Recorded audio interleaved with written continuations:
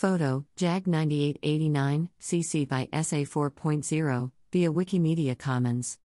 Metropolitan Transportation Authority, MTA, Bridges and Tunnels is advising motorists due to recent changes to the NYC Triathlon, the Henry Hudson Bridge, HHB, upper level will now be open to traffic for the duration of the city-permitted event, accessible to northbound, to Bronx, traffic by the Dickman Street entrance only, via Riverside Drive, this Sunday, July 24, between 4 a.m. and approximately 10 a.m. to accommodate the cycling portion of the annual NYC Triathlon, a city-permitted event.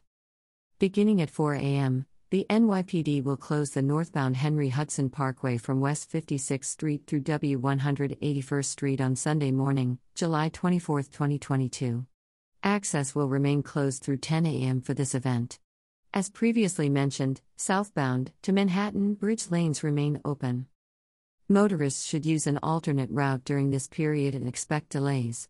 All southbound lanes of the bridge into Manhattan will remain open throughout the event.